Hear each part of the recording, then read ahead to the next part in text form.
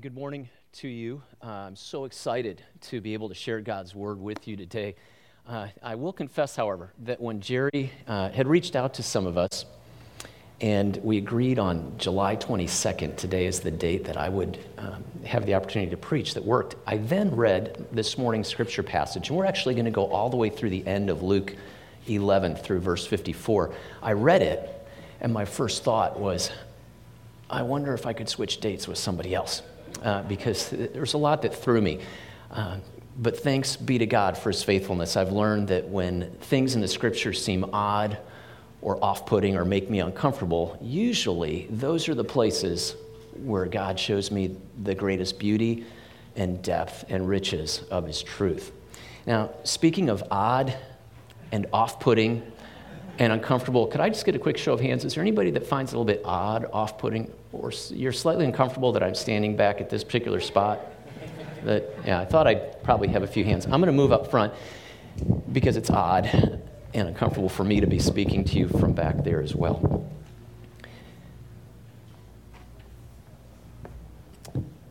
You don't have to have a background in architecture to understand that this room was designed a certain way. The sound system, as you could hear, was designed in a certain way. This room was designed at one point for a certain purpose. There was a desire to have a teaching space for a church body. And at some point, an architect designed it to be created with a focal point up here, a certain direction. And I just want you to hold that idea in mind about a designer designing with a desire and a focal point and a direction in mind. Hold on to that idea because we're going to come back to it again and again throughout this morning as we look at this passage. As I said, we're going to go from verse 14, which Thomas just began reading, the first of four different scenes that wrap up this particular chapter of Luke and flow together. And I'm going to treat them in four different sections. Begins with a miracle. And Luke moves very quickly through this miracle, unlike some of the others where he spends more time describing it, sums it up in a single sentence, very quickly, just saying, and Jesus was casting out a demon, and it was mute, and when the demon had gone out, the mute man spoke. What Luke does is to spend his time and space, really, on addressing three different responses we see in the crowd to this miraculous exorcism or casting out of this demon. Three different categories. First of all, we're told that the crowds were amazed. There were certainly a lot of people who saw this miracle, and let me just note one thing. There's no question that it happened. There's no response whatsoever that people are questioning the veracity or the reality of the miracle. It happened. Nobody's saying it's fake news. Nobody's saying it's a paid actor or something like that. It happened. And one category of people were simply amazed at what took place. The second category are those who doubt the authority and source of power behind the miracle. It's those who said, he's doing this by Beelzebul, or that's a nickname in their ancient language for Satan, the father of demons. The third category is what one commentator I read called the wait-and-see crowd. There was a group that said, that was neat, but we want a sign from heaven. What had just happened wasn't good enough for them. And so one miracle, three very different sentences. And what this does in Luke's gospel, his letter to Theophilus, is he's telling all of what happened. This marks a shift. Jesus has been doing ministry in Galilee, and we're slowly going to see him now starting to move toward Jerusalem. And as he begins to move toward Jerusalem, we're also going to notice a shift in how people respond to him. And Luke is beginning to reveal a change in the tide of public opinion, that there's going to be more pushback, more opposition to what Jesus is doing and saying in his public ministry. And these three descriptions, three categories of response to this miracle begin to show us this. Jesus responds to this first and foremost by invoking a principle that reveals the depth and understanding of how this world works. Now, that should come as no surprise. For those of you that have been around the Bible for a while, we know that the scriptures testify to the fact that Jesus was present at the creation of the world. And so the fact that with his Father and with the Spirit, he understands how this world works and made because he's responsible for it. Paul writes that for by him all things were made. So he understands it. He understands that there are certain principles that govern this world. And I'm not talking about the scientific principles, something like gravity, but I'm talking about other principles which would rule what we call the moral universe. God has certain desires for this world, and so he designed it to move in a certain direction. And Jesus understands that there are certain principles that, apart from person, place, setting, or time, they're truth. And that one can either leverage those principles and live according to them. You can either move in that direction, or you're going to be fighting against them. The principle he invokes here is really simple. I'm just going to call it the house divided cannot stand principle. It's one that's famous because Abraham Lincoln once used it in a speech. Sam Houston also did so one time, nod to Texas history there. This simple response is what I would call the logic response to this first complaint about Jesus somehow doing this by a power other than God's hand. And this is what Jesus says, in essence.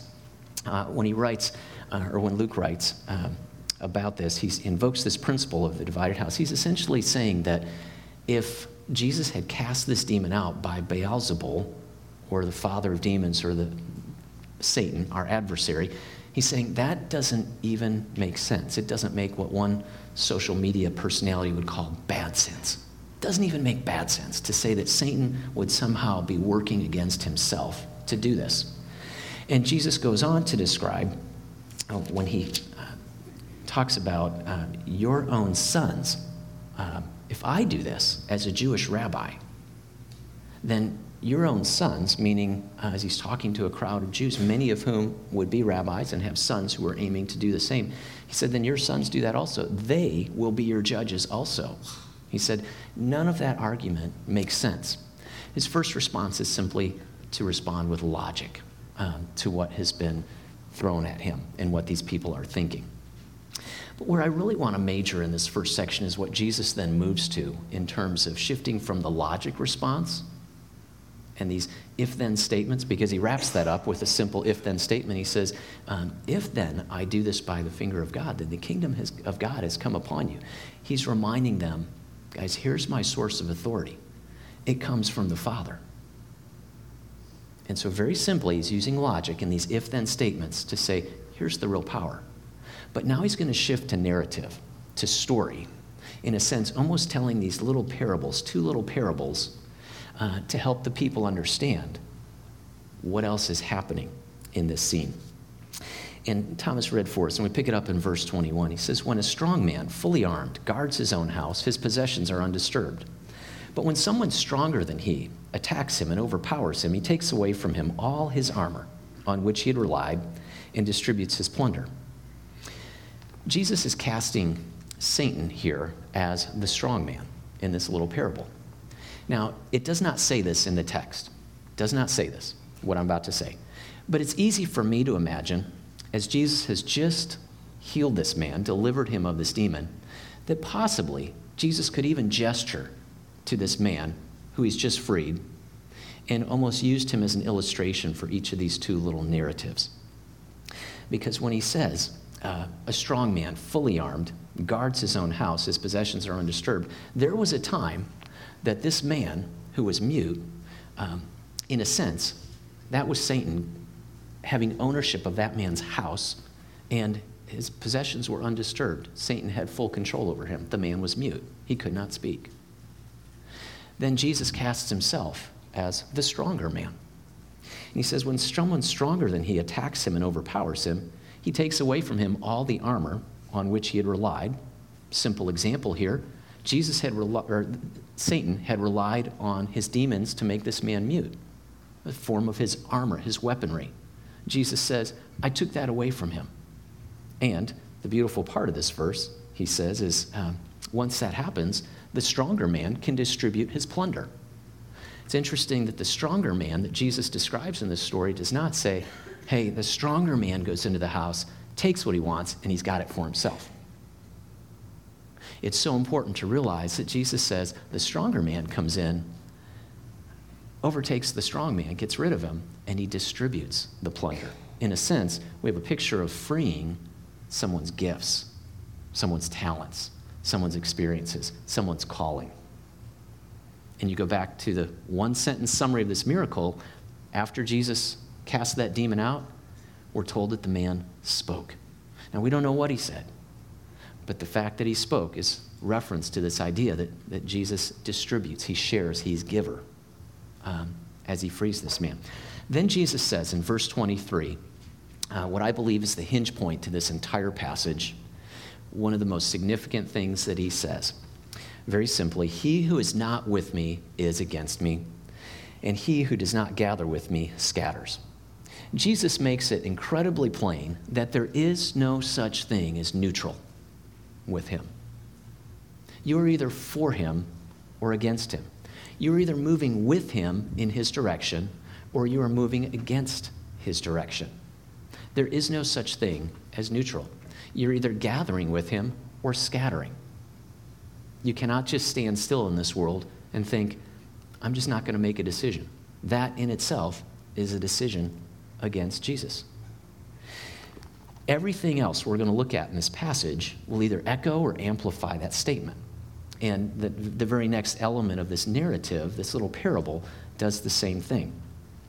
Jesus goes on in verse 24, he says, when the unclean spirit goes out of a man, it passes through waterless places seeking rest, and not finding any, it says, I will return to my house from which I came. And when it comes, it finds it swept and put in order. Then it goes and takes along 7 other spirits more evil than itself, and they go in and live there, and the last state of that man becomes worse than the first. Again, sort of a little mini parable. It does not indicate in the text that Jesus is pointing to the guy he's just freed from this demon, but it's easy for me to imagine perhaps Jesus gesturing to him and helping us understand something not only about this man's life, but also about the nature of not just the fact that there are 2 directions in this world, either with Jesus, for Jesus, or against Jesus. There's also 2 dimensions to these directions. There's an outer, physical, exterior dimension to our lives, and an inner, you can call it spirit, soul, heart, mind, values, attitudes, everything that happens on the interior side of our life. 2 directions in a big way, but 2 dimensions to those directions, what we see on the outside and what's happening on the inside. And Jesus says, picture a spirit passing through a waterless place, an unclean spirit going out to a waterless place. Now, could you imagine people living in a hot, dry climate where there's not much water? Probably not a good question to ask this morning on our... let me walk back and check that. Go back a few thousand years before AC, even if it just runs at 80 or 82. It's better than nothing. The point that Jesus is making is not that unclean spirits need water. What he's saying when he says, picture this unclean spirit passing through a waterless place, and it can't find rest. Not because it needs water, but because people would not live in a waterless place. We can't survive in a waterless place. And so the unclean spirit goes out, seeking a home, a place to rest, goes through waterless places. There are no people there. And so where am I going to land? Where am I going to go? To me, that's a tremendously frightening insight about the nature of the other side of our world, the unseen side of our world.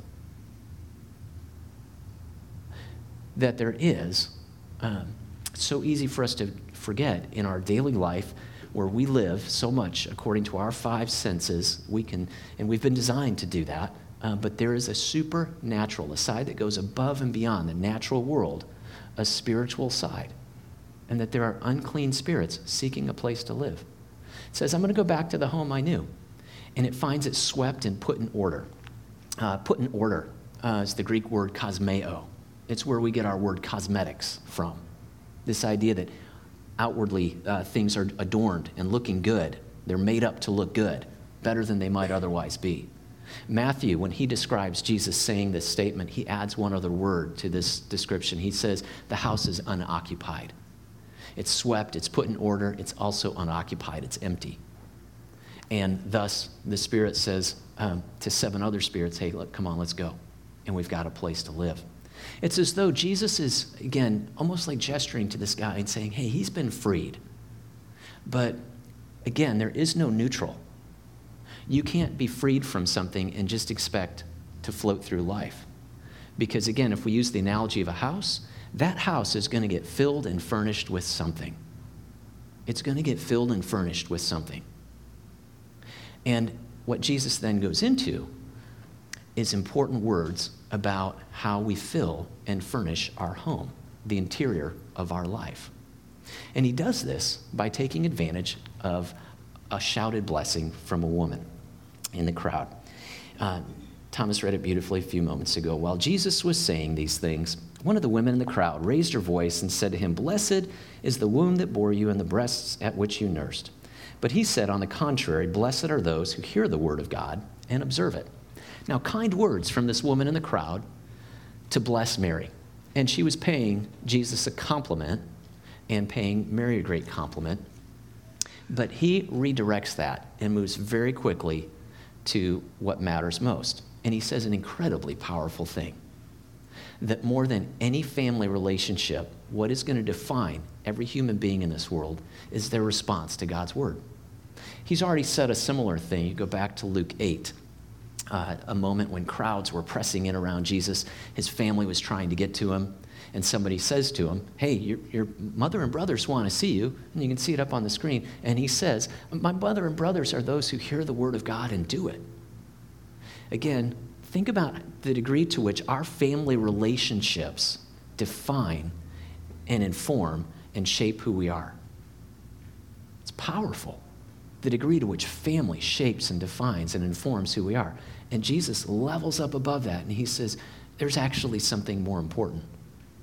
And it's how every human being responds to the word of God. Do they hear it? Do they listen to it and observe it or keep it? Back to this section of Luke. It's interesting, too, that Luke chooses to use the word observe. Very significant here, because that word, as Luke chose to use it in the Greek, has 2 layers of meaning to it. And again, we see this again and again. We've got 2 directions. There's the direction that God desires and designs for this world. We can either be moving with it or against it. There's 2 dimensions, the inner and the outer. And now Luke chooses a word when he says, those who hear the word and observe it or keep it. One side of that word in the original Greek language talks about observing in the sense of caring for something that is of great value. You recognize the value, you're going to care for it, you're going to protect it. The other side is the ability to recognize something that puts you at risk. And when you recognize that thing, when you observe it, and it, bless you, and it puts you at risk, you shun it, you flee from it, you avoid it, you stay away from it. And so there's 2 layers to this word observe, both recognizing that which can ruin our lives and that which is a key source of life. And it's interesting then, because what Jesus does next is one of those parts of this passage that made me want to speak next week or 2 weeks later, where he writes about, Jesus talks about these signs. I'm going to pick it up in verse 29. As the crowds were increasing, he began to say, "This generation is a wicked generation.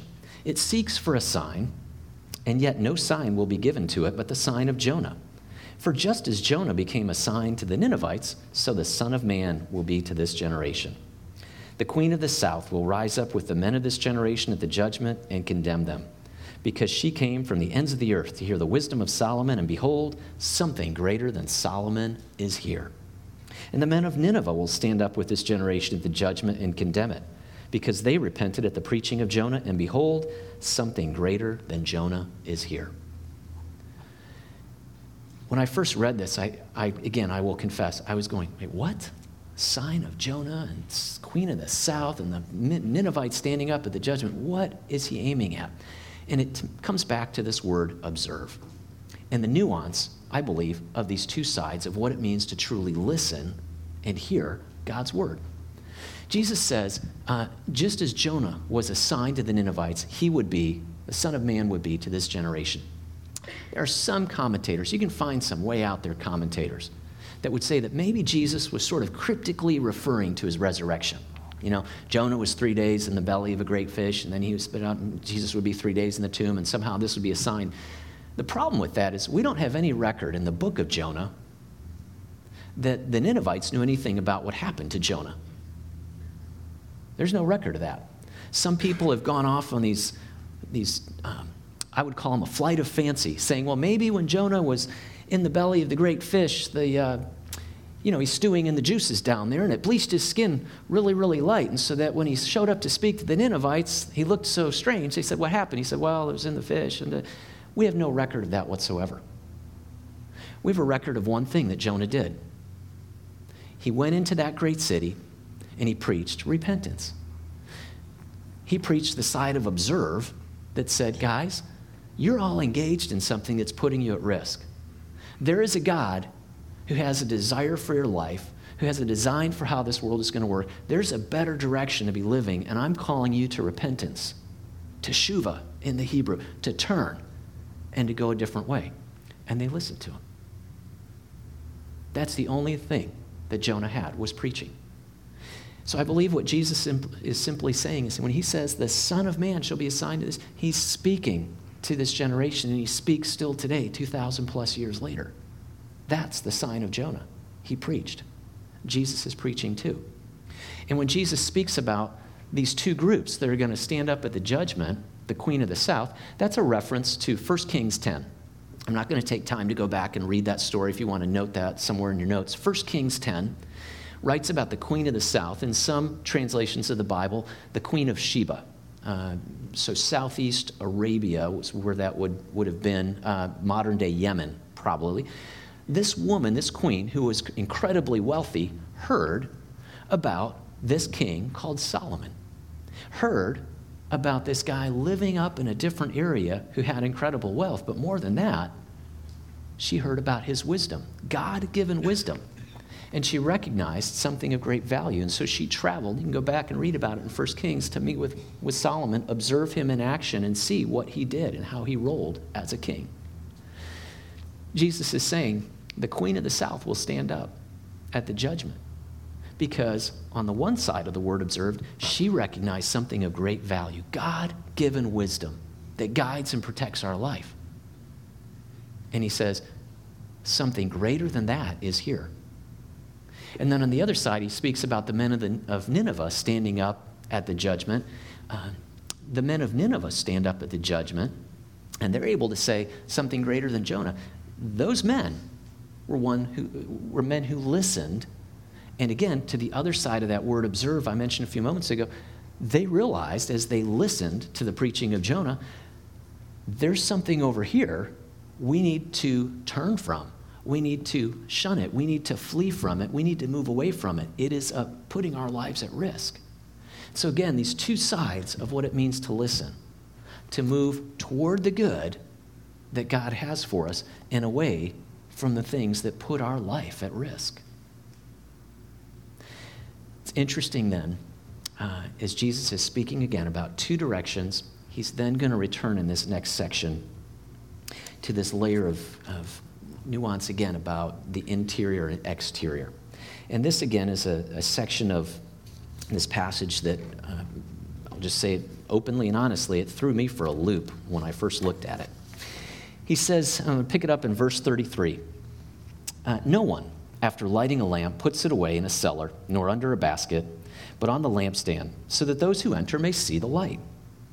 The eye is the lamp of your body. When your eye is clear, your whole body is also is full of light. But when it is bad, your body also is full of darkness.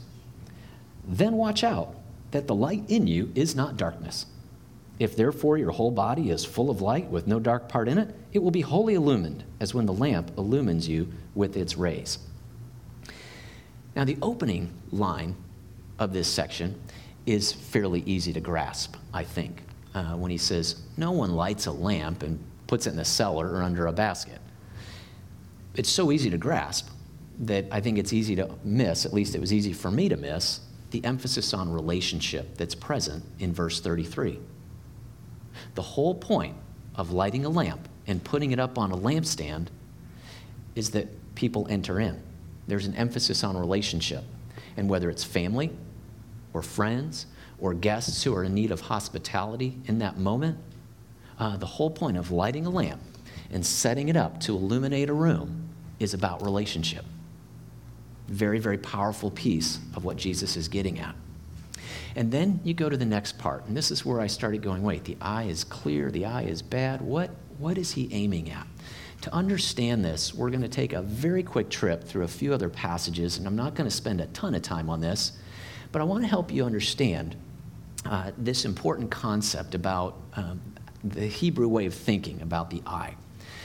You can go back to Matthew 20, verse 15, and these are tiny as you can see up on the screen. Matthew 20, Jesus tells the parable of the owner of a vineyard who goes out and hires people throughout the day to work in his vineyard, promises the early hirees a denarius to work all day. At the end of the day, Jesus is paying all of his workers, and he begins paying the ones who just worked an hour or so. He pays them first, and he pays them a denarius. And when the other guys who've worked all day long see that the last guy's got a denarius, they all start thinking the same thing. We're going to be rolling in it. We were supposed to just work for a denarius. He's paying them a denarius. We're going to get probably like 8, 10, who knows what they were thinking. And they get paid a denarius. And they are ticked off, and they're grumbling. And at the end of that parable, Jesus says, as he's voicing the owner, the vineyard owner, he says, as he's speaking to these grumbling employees, is your eye envious because I'm generous? Is your eye envious because I'm generous? You go back to Deuteronomy 15, and this is at the end of a passage that's writing about how to deal with the poor people in the land that God has given you, your poor brothers.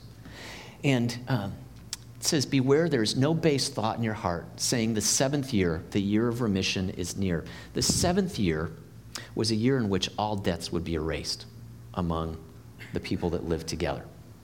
And here's the idea. The 7th year, the year of remission is near. Beware, we're being told about a potential for a temptation to hit us. And it's that our eye would be hostile. Beware that your eye would not be hostile towards your poor brother and you give him nothing. So in other words, if it's the first year in the 7-year cycle and I see that Kevin is in need, it's probably going to be pretty easy to lend him something to help him in his time of need. But if it's, let's say, the 6th year and the 8th month, just 4 months to go, saying, hey, beware, you're going to be tempted, because if you see your brother in need, the temptation is going to be there to go, well, there's only 4 months for him to pay me back. What if he doesn't do it? Then I'm out whatever I loan him. Don't let your eye be hostile towards your brother. And it flips the other way too, as you can see in Proverbs 22:9. Now, our Pew Bible, the New American Standard, simply says, he who is generous will be blessed, for he gives some of his food to the poor. That word generous in the original Hebrew is tovayin, a good eye. He who has a good eye will be blessed. So you go, wait, how can your eye be hostile or envious or good or bad or clear? The word ayin in the Hebrew, or the Greek word that Luke uses in our text, ophthalmos, where we get our word ophthalmology from, and things like that, it could refer to a physical eye, but there's certainly another thing going on. And we're not just talking about a physical eye. We're talking, in a sense, in English, probably the best thing would be to talk about our mind's eye. The ability mentally, spiritually, our inner faculty or sense of knowing or ability to perceive. Jesus says that could be good or it could be bad. Other biblical writers would say you could have a mental, spiritual, interior way of seeing the world that is hostile or envious. This passage alone, these few verses alone, are worth spending time in because they get down to some of the deepest elements of how we view the world and God. Do we see the world as a place of scarcity where I need to protect what's mine and I live with a closed fist because there's limits on what's there? And I'm not talking about finite natural resources. I'm talking about things like love and beauty and truth? Do I see it as something that's limited? Or do I view this world as a world of abundance? Do I see the God behind it as one who has infinite understanding, as the psalmist said, who can help things grow and continue to move forward so that I can live with an open hand? There are deep elements of worldview in this little phrase about whether or not your eye is good or your eye is bad. If your eye is good, your whole body will be full of light. I like how John Piper sums this up. He says, the good eye sees the treasure as God and his ways, not money. And again, there's all these layers of relationship woven into this. Our relationship and view of God, as well as how that impacts relationship with other man, what's inside and how it affects what comes out on the exterior, the outside. As we loop back to Luke and we look at the last couple verses in this section, I just want to point out two other things. Verse 35, when Jesus says, then watch out that the light in you is not darkness. I think what he's saying to us is reminding us that in many respects, as human beings, we are very good at fooling ourselves. Jeremiah 17:9 says that the heart is deceitful above all else. Who can understand it? We're told elsewhere in the scriptures, we can be very good at, I can look at the speck in your eye while I ignore the log in my own eye. In many different ways, the scriptures would say to us that it's easy for us to fool ourselves. And I think this is another one where Jesus is warning us, then watch out that the light in you, what you think is light, is not actually darkness. And then he reminds us of something so important in the last piece of this section, verse 36. If therefore your whole body is full of light with no dark part in it, it will be wholly illumined. That's awesome. That is worth celebrating. If you cultivate and grow that good eye, and your whole body is full of light, you're going to live a different way. And that's an awesome and good thing. But I think in that final phrase, when Jesus says, as when the lamp illumines you with its rays, he's reminding us of something so important. And it's that we cannot generate that light on our own. We cannot grow that light on our own. We wouldn't know what light was unless we had first seen it outside of us. We wouldn't know the value of light if the light had not first shone on us. And for the man who, as we know in John 12:8, called himself the light of the world, Jesus was teaching that day, as John records it, in one of the temple courts during the feast, the Jewish Feast of Tabernacles, or the Feast of Dedication, where he was teaching at that time. And one of the elements of that particular feast would have been these huge lampstands, 4 big lampstands, each with 4 huge bowls of oil lit. Incredible amount of light for that day and age. That was the context which Jesus said, I'm the light of the world. And I think he's reminding us once again, light is a theme we see all the way, go right to the beginning of the whole story in Genesis. When God separates light from darkness, he calls light into being. Such a significant piece here that Jesus says, when the lamp illumines you with its light, a very subtle reminder that he's the source of that. And it begins with him reaching out to us. And this is powerful because of what we're going to move to in the last portion of this. Because we've been talking about 2 directions. We've been talking about 2 dimensions and how that inner and outer life matches up and impact each other. For what happens next? As we pick the story up in verse 37, it says, now when he had spoken, a Pharisee asked him to have lunch with him. And he went in and reclined at the table. When the Pharisee saw it, he was surprised that he had not first ceremonially washed before the meal. But the Lord said to him, now you Pharisees clean the outside of the cup and of the platter, but inside of you, you are full of robbery and wickedness. You foolish ones, did not he who made the outside make the inside also? But give that which is within you as charity, and then all things are clean for you. I love the fact that Jesus sees the value with this Pharisee of sharing a meal together. This is one of, I think, 6 different meal scenes that Luke records and reminds us of the value of time spent around the table. And so it's interesting to me, hey, yeah, let's do lunch together. But very quickly, they come to a place where there's this clash of worldviews or clash of ways of seeing things because Jesus does not go through the ceremonial washing. And the Pharisee, as Luke records, is surprised at that. It's interesting to me, that word surprised, it's the same word in Greek that Luke uses way back at the beginning of the passage for the response of one section of the crowd to the miracle. When people were amazed, they're surprised at what happened. That's the same degree of shock and surprise the Pharisee had to see, Jesus, you didn't wash up. Now, we don't have a record that anything was said. There might have been something said, but Jesus simply responds to that. And again, speaks to these two dimensions, inner and outer. But I think what's so significant is verse 41, when Jesus says, give that which is within as charity, and then all things are clean for you. Give that which is within as charity. Speaking first about you have got to give your heart first as the gift. That is the source of it all. Everything else then is going to be clean. You can't be focused on the outside. There is a truth, as one commentator said it, reformation without regeneration. You can't have that.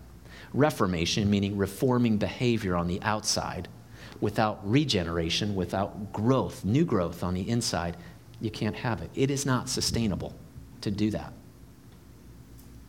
It's not sustainable to simply focus on the outward behavior without ever shaping the inner thoughts, values, and attitudes of heart and mind. And this is important to recognize because of what Jesus now does. He's going to lay out two sets of three woes each. A woe, W-O-E, a woe is an expression of God's judgment toward an action that deserves a response. And as we pick it up in verse 42, Jesus speaks first to the Pharisees.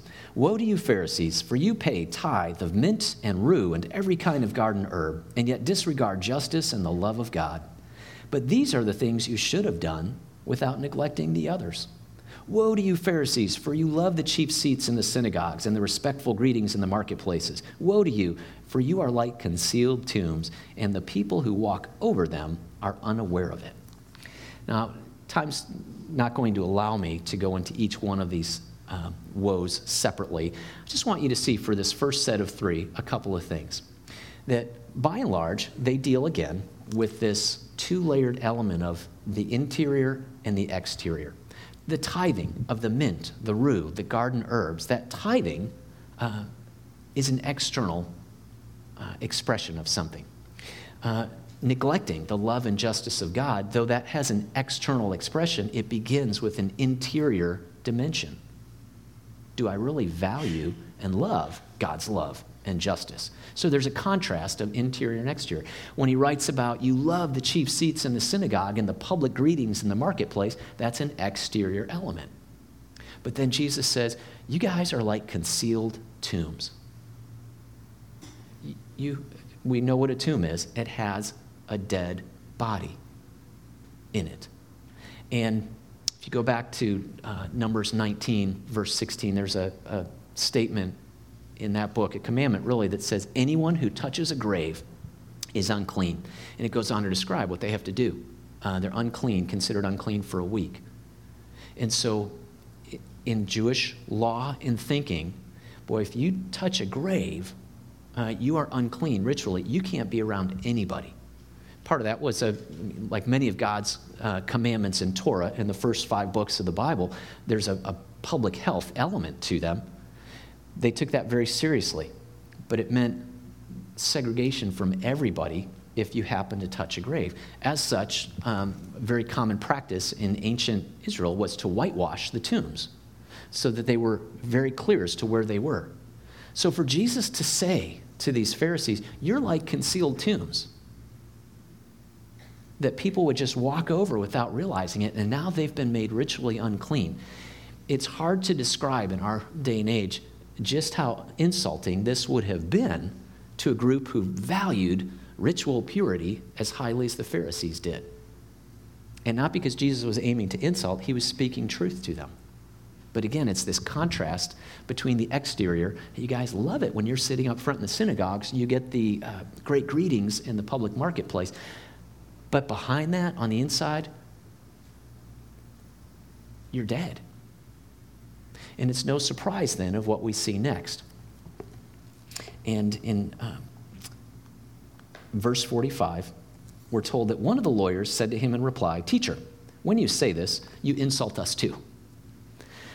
Now, the lawyer would be a teacher of the law. Some Bible translations would say an expert in the law or a teacher in the law. Some would use the word scribe. These are people, some of them would have been Pharisees, some would have been separate from the Pharisees and would not have belonged to that party, so to speak. They are people who are responsible for caring for copying God's word, and they knew it extremely well. Now, I had some fun thinking about how was this actually said? Teacher, when you say this, you insult us too. It's easy for me to imagine, for example, maybe this lawyer was sort of coming alongside Jesus and giving him some advice. Hey, teacher, when you say this stuff, you insult us too. You might want to tone it down a little bit, repackage the message, make it a little bit easier for us to take. I could see it being very forceful, very intense. Teacher, when you say this, you insult us too. Kind of fighting words. We don't typically think of Pharisees and scribes as a fun-loving bunch of people. But could it be that maybe this was said with a touch of sarcasm or kind of a light touch? Because what was supposed to be a lunch now had some significant tension in it. So maybe it was, teacher, when you say these things, you're kind of insulting all of us. You're insulting us too. And so maybe it's to try and break the tension. I don't know. But as I thought about that and played with that a little bit, how was this actually said? I realized something. It really, no matter which one of those versions you might take, if you think of it almost like a script and the director's notes in the margin about how he wanted it said, underneath any one of those, there is an arrogance to this statement. You insult us too. Basically saying, Jesus, you're out of line. You either don't know what you're talking about or you shouldn't be saying this. You're out of line in some way. And they're now calling Jesus on that. The response of Jesus is now to turn his attention to the lawyers with three more woes. And very quickly, I'm just going to read these and talk more about the middle one. The first and the last are a little bit easier to understand. He said, "Woe to you lawyers as well. You weigh men down with burdens hard to bear, while you yourselves will not even touch the burdens with one of your fingers." That's pretty self-explanatory. You're laying burdens down, you won't even lift a finger to help. I think almost anybody alive could see there's a problem with that. If you jump down to verse 52, the last of them, I'm just going to skip ahead to this one real quick. "Woe to you lawyers, for you have taken away the key of knowledge. You yourselves did not enter, and you hindered those who were entering." Again, pretty easy to grasp and understand that they're keeping people from knowledge. It's the second one that I think is a little bit more of a challenge. I'm going to go back up to verse 47. "Woe to you, for you build the tombs of the prophets, and it was your fathers who killed them. So you are witnesses and approve the deeds of your fathers, because it was they who killed them, and you build their tombs. For this reason also the wisdom of God said, I will send to them prophets and apostles, and some of them they will kill, and some they will persecute, so that the blood of all the prophets shed since the foundation of the world may be charged against this generation, from the blood of Abel to the blood of Zechariah, who was killed between the altar and the house of God. Yes, I tell you, it shall be charged against this generation." Whew, that's a lot, and it's intense. And I can also go, okay, what's he saying there, though? And I think it comes back to a theme we've already seen, and it's that of listening and the contrast between exterior and interior. Jesus says, my issue with you guys is that you have built tombs for these prophets. Why do people build a tomb? It's because they want to honor the deceased. And so it's an exterior action. They built these tombs for the prophets as though they're saying, hey, we want to honor the prophets. And yet the reality, Jesus says, is it was your forefathers who killed them. They didn't listen to them. And you're, in a sense, approving of your father's actions. You haven't listened to them. And there's this failure again to do two things. Either observe that which is good and life-giving and guard it and protect it, or to observe that which puts your life at risk and shun it and flee from it, you guys haven't done either one. Instead, you make it look like you're honoring those prophets, when the reality is you've completely ignored them. We have no record of any of the Pharisees or lawyers responding positively to the words that Jesus said. Rather, verse 53, it says, when he left there, the scribes and the Pharisees began to be very hostile and to question him closely on many subjects, plotting against him to catch him in something he might say. Luke is offering us some foreshadowing of what is to come. He uses the language he uses in verse 54 there is the language of hunting, talking about working to trap your prey in something. And so we get the picture of what's beginning to form, as I said at the outset, as he's sharing that the tide of public opinion is starting to turn against Jesus. When I think about what all this means for us, I found this, I have no problem with sermons that go, hey, here's the text, and now here's 3 points of application, A, B, C, let's go. I found this difficult to wrap up and say, here's some specific points of application. To me, it's almost more, again, about this sense of alignment, as I said at the beginning. In the same way, and it's a simplistic example, in the same way this room has been set up with a focal point to honor a desire of what this space was about, and there's a direction to it. There's almost this sense of leveling up and thinking about how are we aligning with some very big picture ideas about who God is, who Jesus is, how this world works. So I think first and foremost, by way of summary, just to remind you, there is no such thing as being neutral with Jesus. We can either align our life with him or we move in the opposite direction to him or from him, simply put.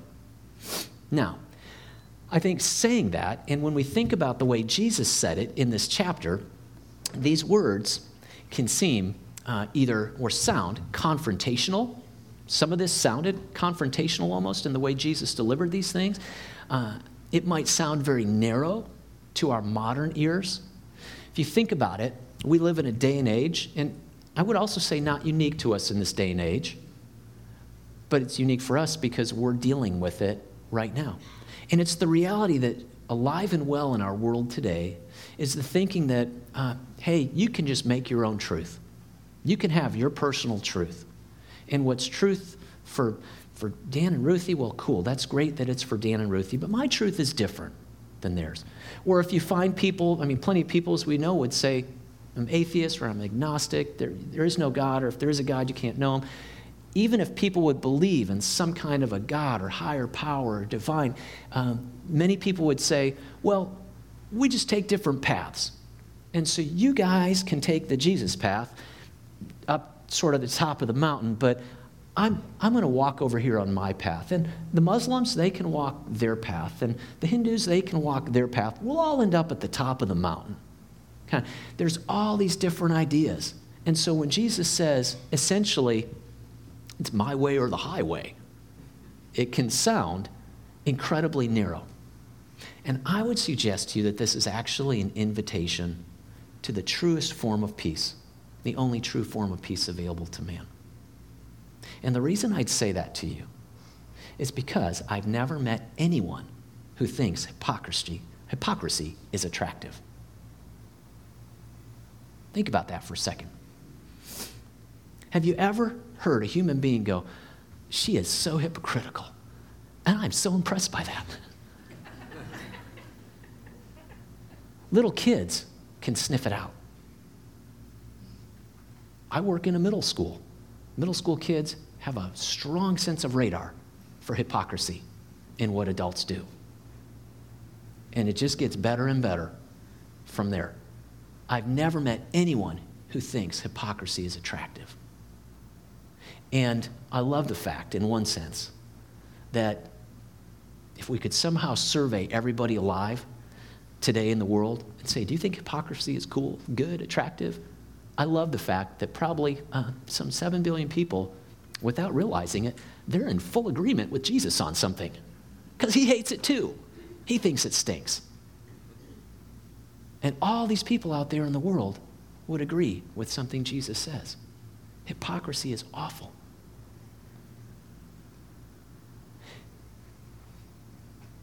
And Jesus invites us into a relationship where there is no need for it.